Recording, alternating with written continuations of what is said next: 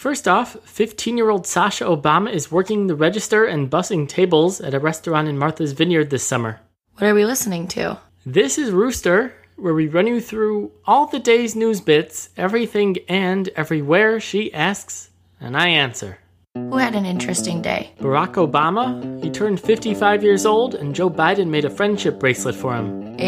And he wrote an essay about being a feminist for Glamour magazine, and he called for a cultural shift to achieve gender equality. What was something messed up? According to an Indianapolis Star report, USA Gymnastics didn't report sexual abuse accusations by gymnasts against coaches to authorities, and the coaches were largely protected by the organization. Whose day sucked? The Charleston church mass shooter Dylann Roof, who was beaten up in prison by another inmate.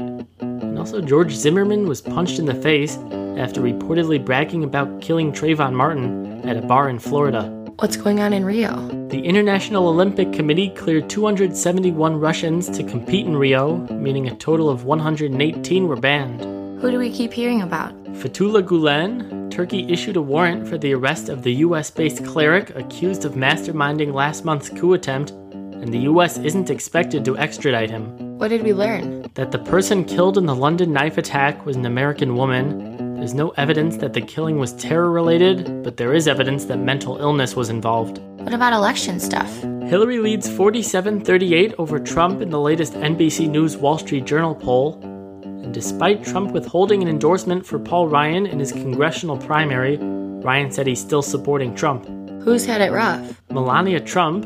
A Politico report revealed that she may have come to the United States from Slovenia illegally, which she denied. Who's got something to say? President Obama. Responding to Trump's fears of a rigged election, Obama said, of course the election won't be rigged. He also said that money to fight Zika is running out, and he called on Congress to get a bill passed. Who else? John Kerry, he as well as Obama, said that the $400 million paid to Iran wasn't a ransom and that the U.S. doesn't pay ransoms. What was something scary? A North Carolina man was arrested for trying to create an ISIS terror cell.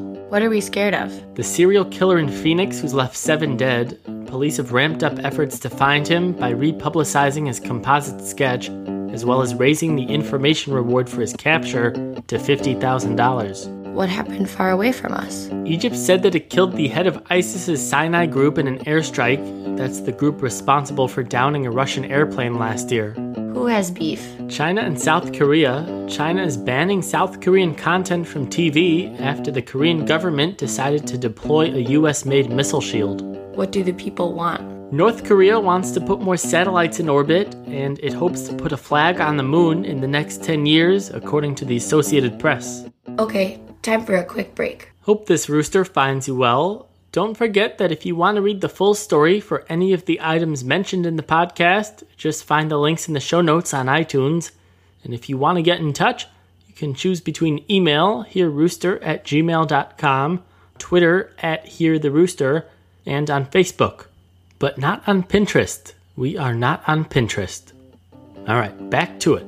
What are the political things? Suspended Brazilian President Dilma Rousseff is getting closer to a permanent ouster after a Senate report detailed her violations of the Constitution. What else? Following the Brexit vote, the Bank of England lowered interest rates for the first time in 7 years to jumpstart the economy. Whose day did Mother Nature ruin? People in Belize, where Hurricane Earl made landfall, though it was downgraded to a tropical storm. It's expected to move into Guatemala and Mexico. Who didn't do their job well? The World Health Organization, an AP investigation found that the UN agency botched plans to fight a yellow fever outbreak in Africa this year, and that 1 million doses of vaccines went missing. What are we about to see? Some uncovered hazardous waste in Greenland. A melting ice sheet will unearth gasoline and other toxic substances from a Cold War-era US base. What's going on with the technologies? Facebook is configuring its algorithms to make sure that misleading clickbait headlines are featured less prominently in your newsfeed. What else? Apple is the latest tech company that will pay hackers to find weaknesses in its software. Who's in our thoughts? David Huddleston, the actor who played the title role in The Big Lebowski, died at 85. Who else? Former Congressman from Ohio, Stephen LaTourette. He died at 62 from pancreatic cancer. Who's not happy? Some Atlantic City gamblers. The Trump Taj Mahal Casino will close, eliminating 3,000 jobs.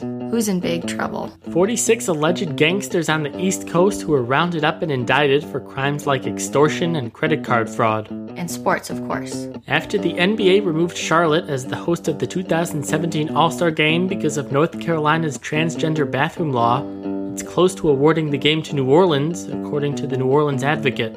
Who's feeling good? Francisco Mejia, a minor league catcher in the Indians organization. He's on a 46-game hitting streak, the longest minor league hitting streak since the 60s. Did someone famous do something? Mariah Carey announced her new reality show, Mariah's World on E, out in December. Where's the drama?